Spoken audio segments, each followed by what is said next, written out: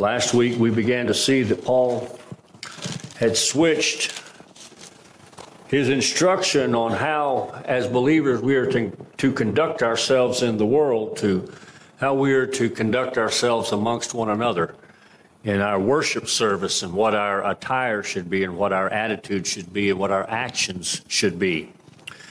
And throughout Paul's letter, we have been reminded often of the centrality of the sacrificial death of Jesus Christ. It's the foundation of the gospel message.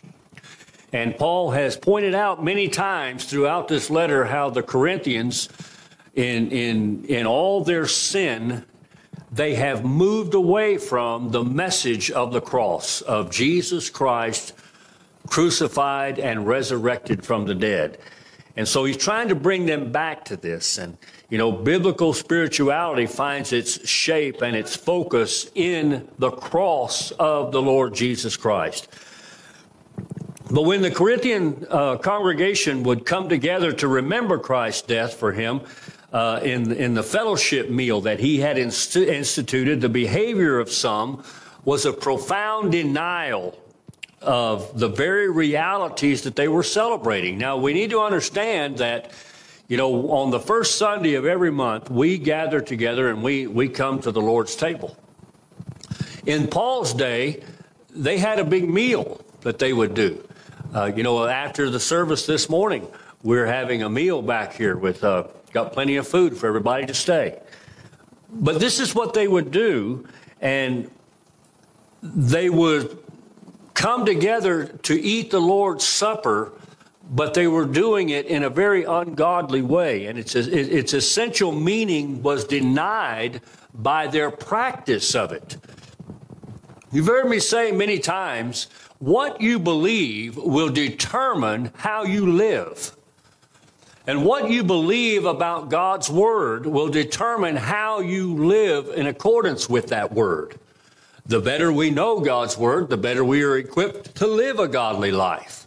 And so the Corinthians, Paul is saying to them here, we're going to see, he's saying, look, you're coming together for this big meal together, this fellowship meal, and you're doing it in the name of Christ, he said, but you're doing it in a very un-Christ-like way.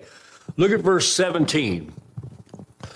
Paul says, but in the following instructions, I do not commend you, because when you come together, it is not for the better, but for the worse.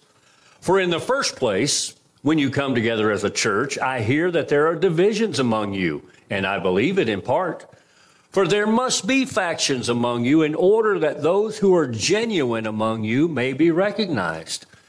When you come together, it is not for the Lord's Supper that you eat. For in eating, each one goes ahead, and with his own meal, one goes hungry, another gets drunk. What?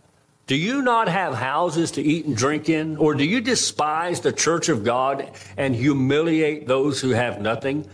What shall I say to you? Shall I commend you in this? No, I will not. Many of the problems at Corinth seem to have been caused by the failure of the newer believers in Christ to realize how radical was the break that had to be made with their former lifestyle. Now, I want to interject here something very important.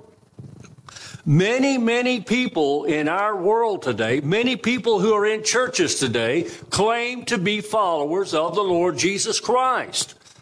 They claimed that there was a time when they confessed their sin, they repented of their sin, and they began to follow Christ. But the lifestyle they live outside the church denies that faith, denies what they claim to believe. When we come to believe in Jesus, there is a radical change that takes place in your life. You no longer love the world. You no longer think like the world. You begin to think and act like the one whom you follow. And we say we follow Jesus Christ. And so here in Corinth, Paul says, look, he says, you say you're coming together to eat the Lord's Supper. He says, but let me tell you something. That's not what you're doing. He said, that's not the Lord's Supper at all. He says you have made a mockery of it. You know, this passage begins with a sharp rebuke there in verse 17. He says, but in the following instructions, I don't commend you, Because when you come together, it's not for the better, it's for the worse. Their gatherings were, in order to meet together, revealed how divided they actually were. Now, it almost seems like Paul here contradicts himself in the following verse. There in verse 18, he says, "For in the first place, when you come together as a church, I hear there are divisions among you. And I believe it in part." And then he says, "But there must be factions among you in order that those who are genuine among you may be recognized." And there Paul is in verse 19 is explaining how God's working out his purposes even in the failures and the immaturity of the congregation. Now, when he says there are divisions among you, there was those in the church who were rich, there were those in the church who were poor.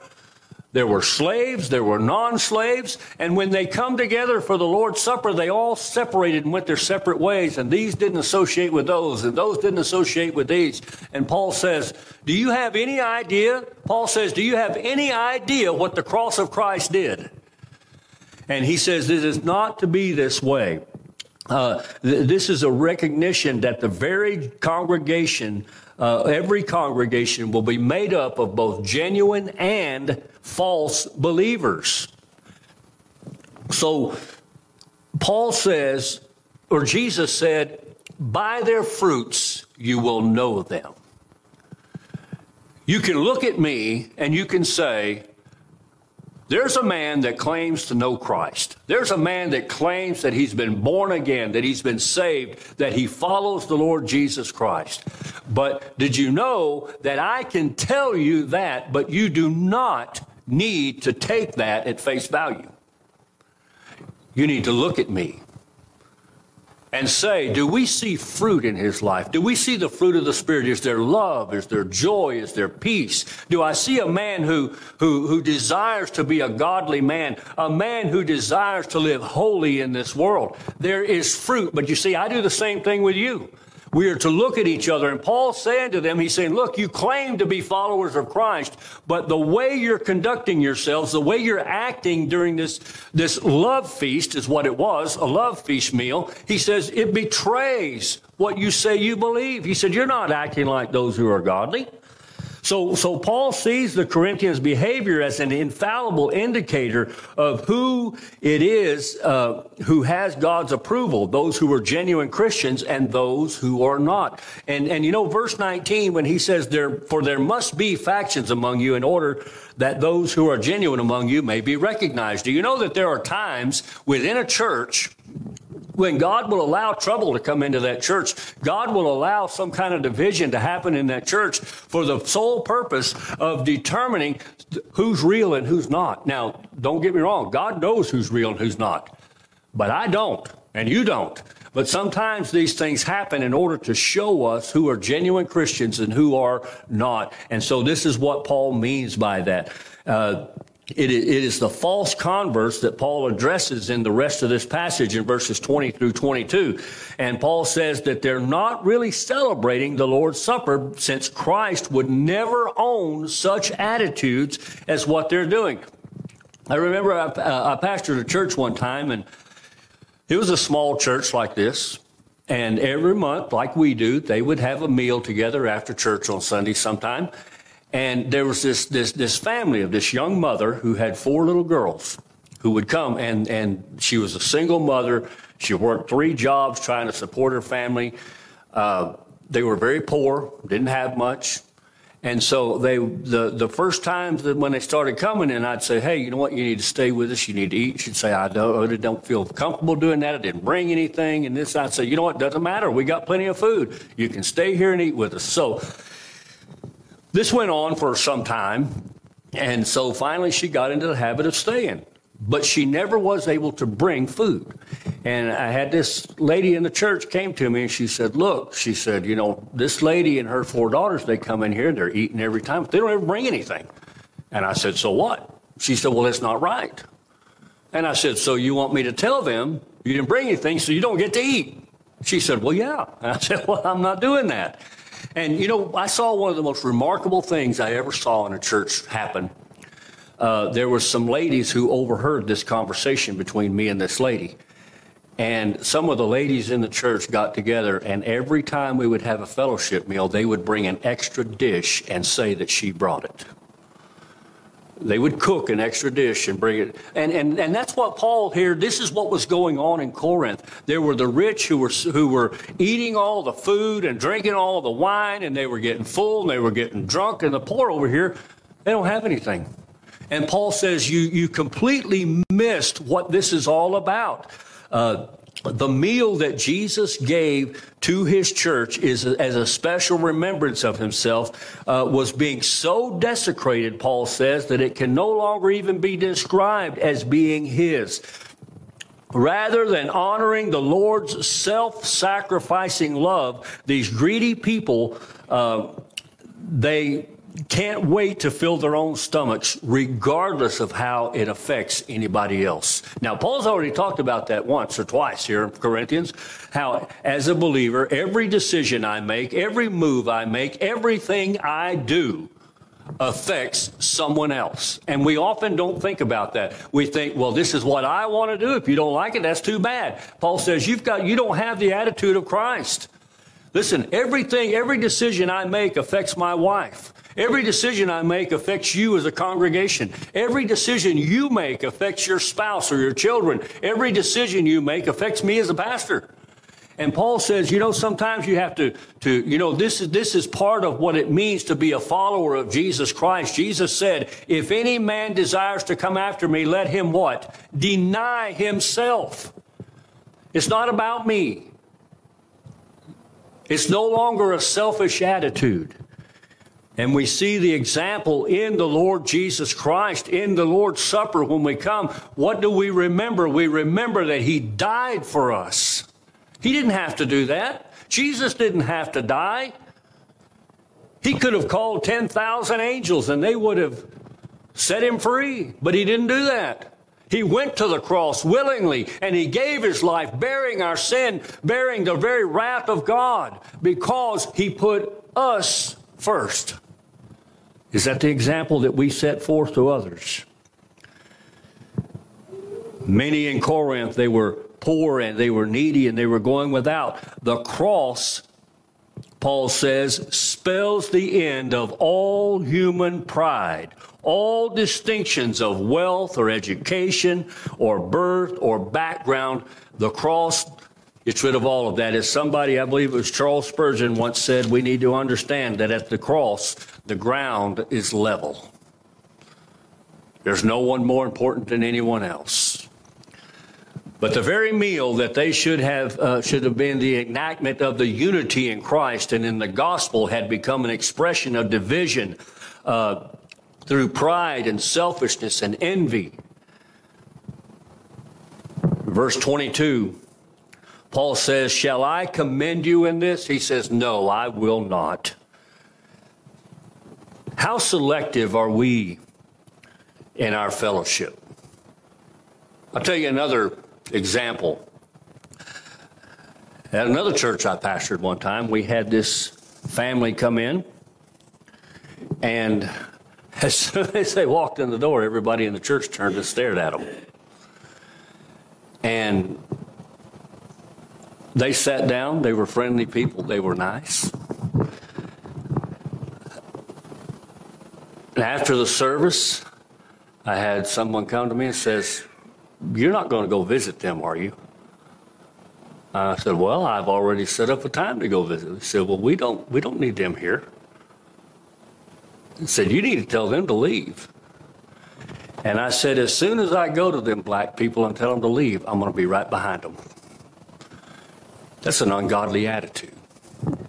And this is what Paul is saying. He says, look, how selective are we in our fellowship? And I have seen this, not just, people of a different color, people of a different culture, people who are poorer than we are, people who are just different than we are. And Paul says, this is not what the cross teaches us. At the cross, all sinful divisions are obliterated, and every individual prays the same prayer, God, be merciful to me, a sinner. Now, let me clarify something here.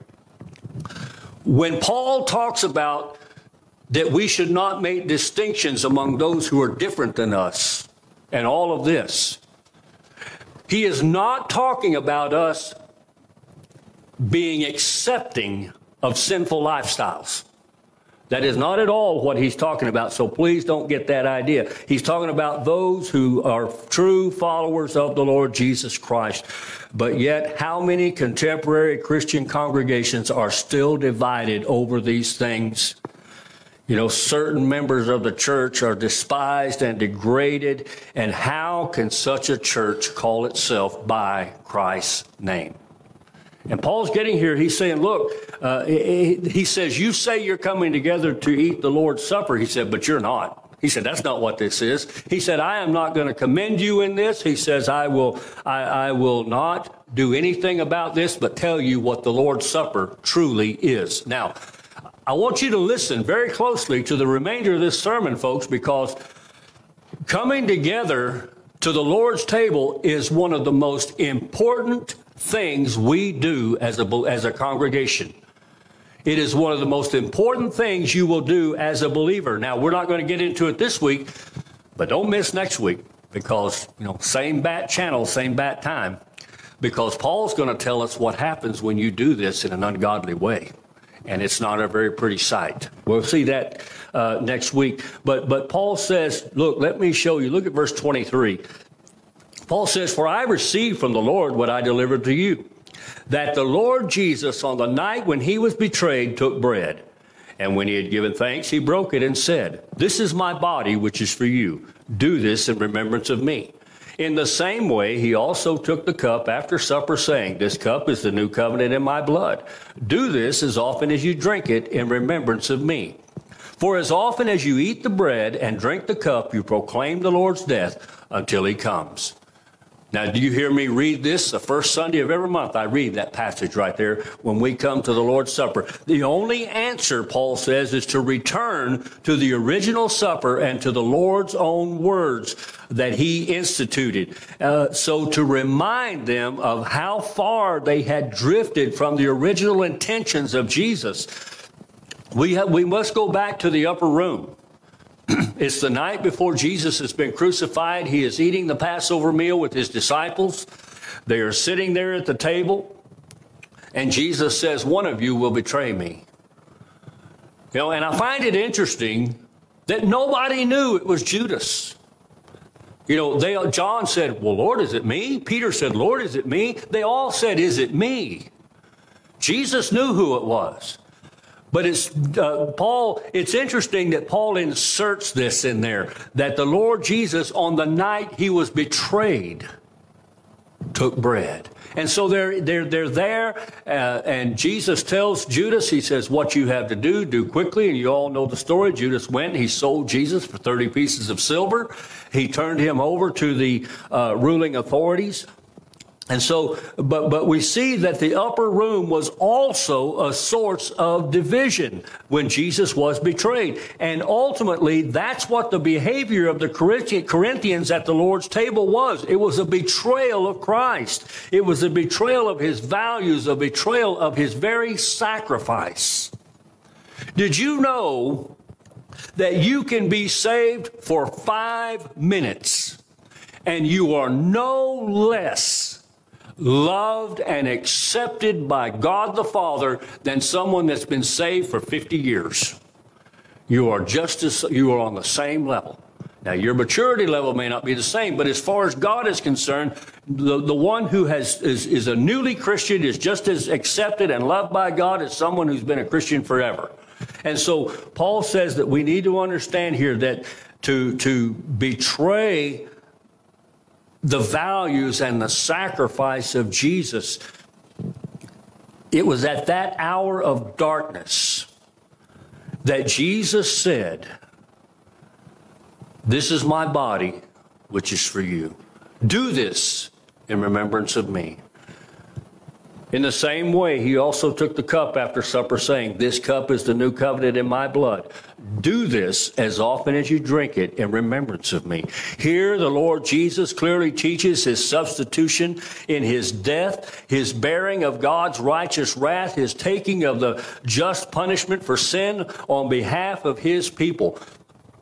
You know, we were talking about this morning in Sunday school. We kind of got into a little bit of Calvinism talk. Somebody saying, someone told me, said, it's not fair to say that God saves some and refuses to save others. And I pointed out, we don't want fair, because fair sends us all to hell. We want mercy. We want grace. And this is what the cross did. Jesus is preparing his disciples for what he's about to do. And here he clearly teaches that he is going to be the substitute. You and I are guilty of sin against God.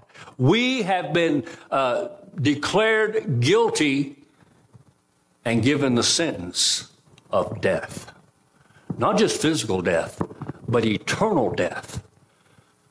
And there's nothing we can do.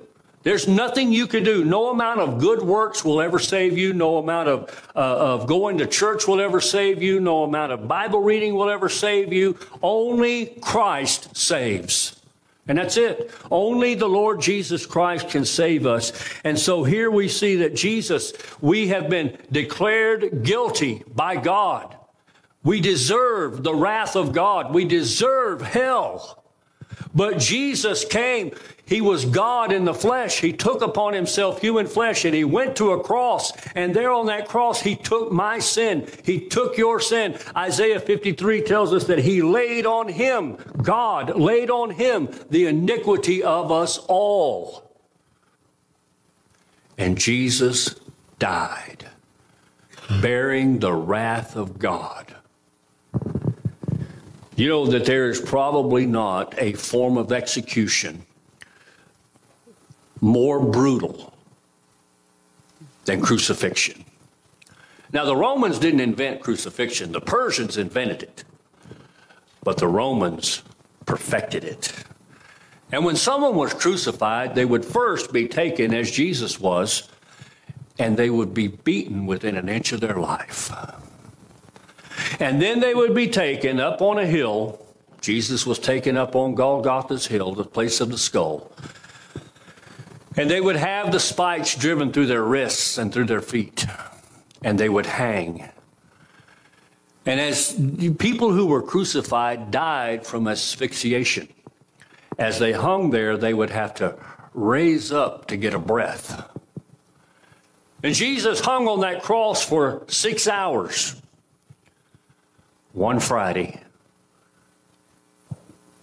And we read that they would go and they would break their legs.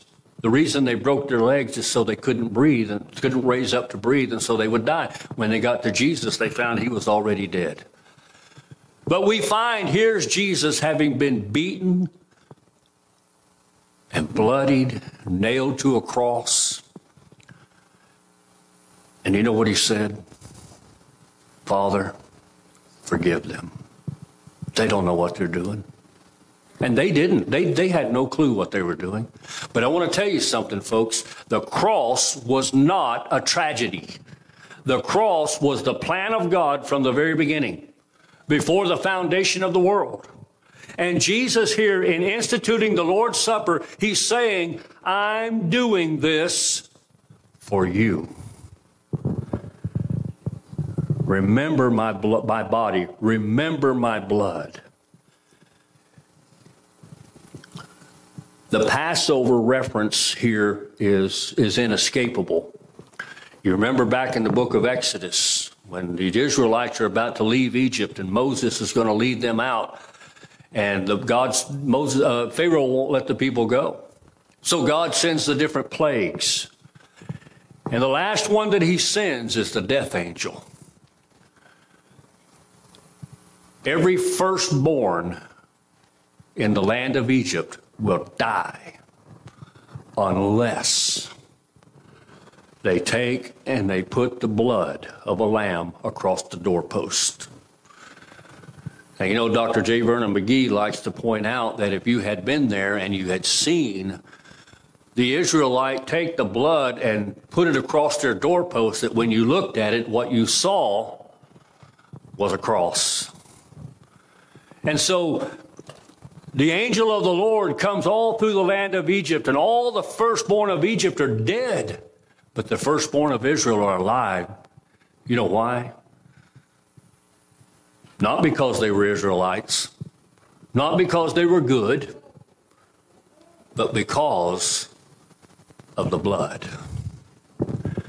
And that's the picture that we have here of Jesus. He is our Passover lamb. Every firstborn Israelite son who was redeemed in Egypt experienced the substitution of the lamb for himself. You remember when Abraham prayed for years for God to give him a son? He had no heir. And he prayed and said, Lord, please give me a son. And God comes and he says, I'm going to give you a son. And Abraham says, well, God, here's the problem with that. I'm 100 and Sarah's almost 100. And God says, so? You're still going to have a son. So she gives birth to a son. They call him Isaac. And God says to him, he says, in Isaac shall all your seed be blessed. In Isaac is the promises that I've made to you. Everything about the nation of Israel was bound up in that one man, Isaac. And Abraham, he says, now I know, God, that you are going to, God said, I'll make your people as the sand of the sea, as the stars of the sky without number. Now that I have a son. And then God comes a few years later and says, hey, you know that son I gave you?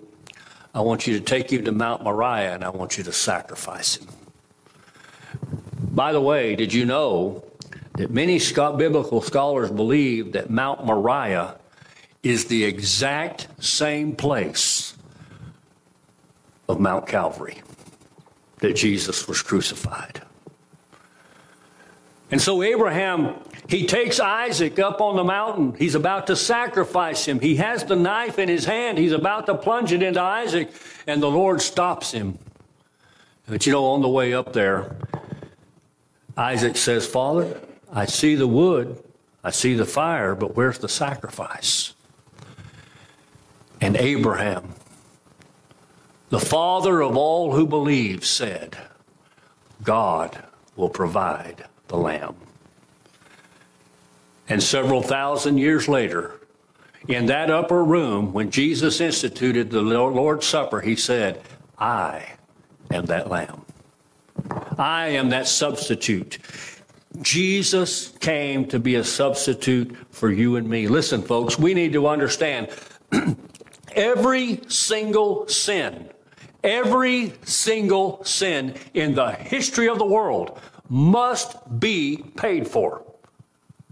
Every single sin, no matter how we talk about big sins and little sins. God doesn't see big sins and little sins. God sees sin. I want to tell you something. Every single sin must be dealt with. Every single sin must be paid for. It will either be paid for by you in hell for eternity, or it will be paid for by Christ. And this is what he came to do.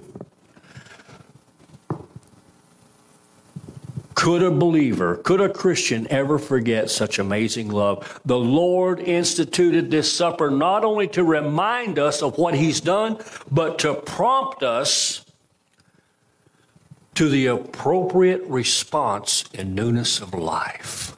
You see, every time we come to the Lord's table, we don't just remember that Jesus was our sacrifice. We remember that Jesus is our sacrifice. We don't just remember that Jesus died for us. We remember that Jesus lives for us. And how do I respond to that? How do I, this is to be a way of the Lord telling me, okay, you remember what I did for you? You remember the price I paid for your salvation? Now, how could you do anything but go out and live for me? How could you live any way except holy? And so when the Bible calls us to remember a truth, it's always in order to provoke us to an appropriate action. that I'm to remember the death of Christ. And as a result, I'm to say, you know, I belong to him. I'm a slave of righteousness. I belong to Christ. Participation in the Lord's Supper is always a challenge for us to live a godly life. Listen, I think that this is one of the issues that is so lacking in the American church. We think, we like to tell people, come to Jesus. He loves everybody. And if you will just come to him, he'll save you. You go live your life any way you want to. You know, it's all right. Jesus has saved you. And I want to tell you, all of that is a lie. All of it. But we have millions walking around who believe they're saved because they've been told that. But I want to tell you something, folks. The Bible is very clear. Jesus said, if any man desires to come after me, let him deny himself, take up his cross, and then follow me. Deny myself. I don't matter anymore. I am not number one. Now, I want to tell you, I have a real problem with that because I like being number one. I like being the person of attention in my life. But Jesus teaches me not to be that way. Okay, I said that because I don't want you to get you to thinking that I'm all perfect with this and everything, because I battle with it just like we all do. But the point is that when we come to the cross and we recognize every month when we come together, and by the way, Paul says, or Jesus said, as long as you do this, as often as you do this, you can do this every day. You can do it once a week. We do it once a month. It doesn't matter. As long as we do it is what's important. And we must remember that we've been called to remember this truth so that it will challenge me. And I remember what Christ, the price that he paid for my salvation. And I go out and I want to live my life in a way that pleases him. And only him. You know, I read something the other day. It reminded me of this. I thought about how appropriate that was. That Paul, writing to a young preacher named Timothy in 1 Timothy, that basically in that letter, what he says to him is this: Timothy, I am going to preach the gospel until they kill me. And when I'm done, you preach the gospel until they kill you. Somebody asked a preacher one time, said, what is wrong with preachers in America? And he said, nobody wants to kill them anymore. That's what's wrong with them. I want to tell you, that's what's wrong with all of us. Because if we live a life that is a godly life that Paul and Jesus is calling us to here in 1 Corinthians, I want to tell you something, folks. The world will hate you. Your family members will hate you. Jesus said, I didn't come to bring peace. He said, I came to bring a sword. He said, where members of own household will be against you. And if we are going to live a godly life and walk the way, a holy life, the way that Jesus has called us to, by denying ourselves, taking up our cross, we're going to be hated. Let me ask you something. Who hates you because of your Christianity? Who hates you because of your walk with Christ? That's a way for us to see. And so participation in the Lord's Supper always challenges me to live a godly life.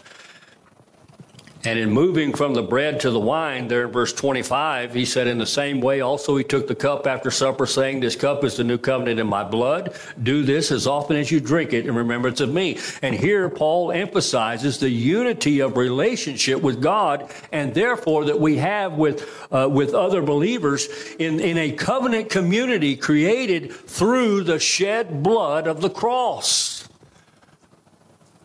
Hey, listen, I want to tell you, so I can get this straight, I have 2 stepsisters, 1 half-sister, and 3 half-brothers. And as far as I know, none of them are saved. None of them could care less about God, Christ, or anything.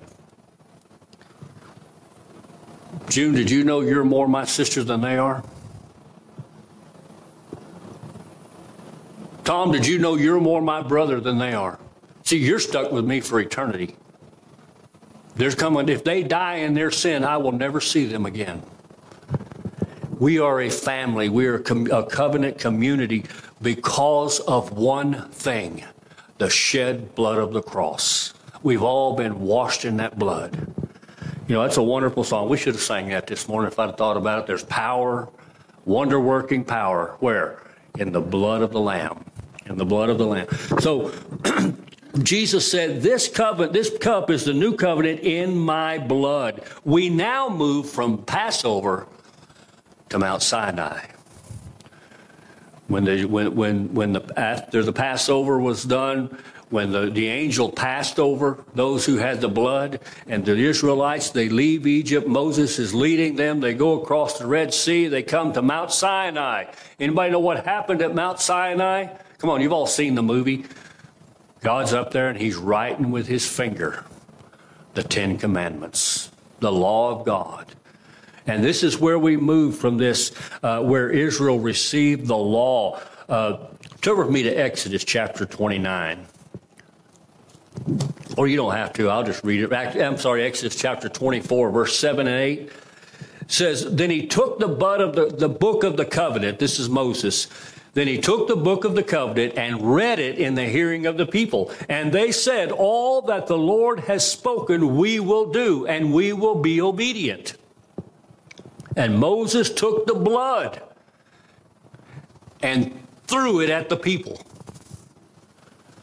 and said, behold, the blood of the covenant that the Lord has made with you in accordance with all these words. Now notice, the people said, all that the Lord has said we will do, we will be obedient. And Moses took the blood and put it on them and said, you're bound to it. Listen, folks, you and I as believers, we have been washed in the blood of Christ. Our sins have been forgiven. They have been washed away. And we have only one recourse for that, and that is obedience to the Lord Jesus Christ. And Jesus said, if you love me, you will keep my commandments. Remember what Jesus said about his commandments? He says, the first one, you should love the Lord your God with all your heart, soul, and mind. And he said, the second is like it, and you shall love your neighbor as yourself. If you should love the Lord your God with all your heart, soul, and mind, that takes care of the first 4 commandments. And loving your neighbor as yourself takes care of the last 6. On that day, Israel declared herself bound in obedience to the sovereign God, set apart from all the nations to live as a holy people. Let me tell you something, folks, that has not changed. You and I, who have been bought by the blood of Christ, who have been sanctified through his blood, we have been called by our sovereign Lord to be set apart from this world, to be set apart and to live as holy people. I have said this 1,000,000 times. I will say it 1,000,000 more if I have to. Search your heart this morning. Let me ask you a question. Do you have a desire to live a holy life pleasing to God? If not, you have only one thing you can do, and that is get saved. Because if you don't have that, you're not saved. Because the Spirit of God lives in you if you're saved, and that's his desire, is that we live holy lives. But this is what we've been called to. The blood of the new covenant is no less demanding for those of us today covered by the precious blood of Christ. We are still called to be set apart. We are still called to be obedient. We are still called to be holy. And that's what the Lord's Supper tells us. And in verse 26, the situation is shown to be even more solemn and demanding. He says, for as often as you eat this bread and drink the cup, you proclaim the Lord's death until he comes. The Lord's Supper is a proclamation to God and men. It's a declaration of the good news about our faith in the death of Jesus Christ. And the eating and the drinking commit us to an immediate and active public response. The elements of the Lord's Supper confronts each one of us with a personal challenge. Ask yourself, do I believe that Christ's body was broken for me? Do I believe that his blood makes me a member of his body? Do you believe that? To eat and drink at the Lord's table implies not only saving faith, but a lifestyle lived under the active lordship of Christ. It challenges us to this. It's an active identification with a Christ who has identified with me. You know, the church only has 2 ordinances. Some call them sacraments. I prefer the word ordinance. Baptism and the Lord's Supper. And both picture our union with Christ. You see, in the Lord's Supper, we are identified in his death. And in baptism, we are identified in his resurrection, raised to newness of life. You know, the last 3 words of verse 26 put the whole issue firmly into an even more demanding eternal perspective. Until he comes. Did you know that Jesus is coming back? That will do one of 2 things for you. It will scare you to death, or it will bring you eternal joy. But Paul says, as often as we do this, we proclaim his death until he comes. The Christ whose death is proclaimed in the Lord's Supper is the Christ who has risen from the dead. He is the Christ who sits at the right hand of the Father. He is the Christ who one day will come in great power and glory to judge the nations of the earth. He will be King of kings and Lord of lords. He's coming. And Paul says, do this. And let me tell you something else that ought to bring joy if you're a Christian to your heart. You know, I think it's in the book of Matthew, when Jesus instituted this supper, he also said something else to them. He said, I will not sit down with you again and partake of this until we do it again in my kingdom. Every time we come together to the Lord's Supper, we need to remember that one day we will sit down with Christ himself and partake of this in remembrance until he comes.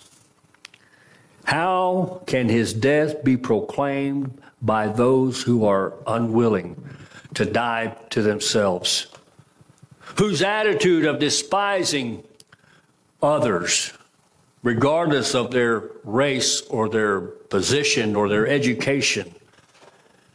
How can we proclaim his death if we're unwilling to do that and deny the central purpose of this event and the claim that we seem to be making? You see, each time you take that little cracker and you eat it, each time you take that little drink of grape juice or wine, whichever you do, every time you do that, you're saying, Lord, I believe this. And Lord, I'm going to act upon this. And Lord, I'm going to live my life in accordance with this. And to leave here and not do that is dangerous. You know, the book of Ecclesiastes says it is better not to make a vow to God than to make it and not keep it. And as I said, next week we're going to see the rest of what Paul says about the Lord's Supper. And he's going to say, look, there are some of you who are doing this in an unworthy manner. Okay, I'll give you a little something to look forward to next year. They died. They died because they did it in an unworthy manner. That's how serious this is. And we need to learn to take it serious. Let's pray. Father, oh God, we thank you this morning that though we were dead in our trespass and sins, Father, that you have made us alive in Christ. And I pray, God, that if there's one here listening that has never acknowledged their sin before you, never confessed their sin, never believed on the Lord Jesus Christ, that, Father, this might be the day that today they would hear your voice and come, repent and believe and be saved. And Father, for those of us who are saved, we thank you, God. Thank you for the broken body of our Lord Jesus Christ. Thank you for the blood that was poured out on our behalf. Thank you for the substitute that Jesus came and did for us what we could not do for ourselves. Father, we thank you that no amount of good works will make us acceptable to you. We thank you that no amount of church going or Bible reading will make us acceptable to you. We thank you, Father, that only as we place our faith and our trust in Jesus Christ alone are we acceptable to you. Thank you for sending him. Thank you, Lord Jesus, for being that substitute for us, the eternal Lamb of God. For it's in your name we pray. Amen. Let's turn to hymn number 379.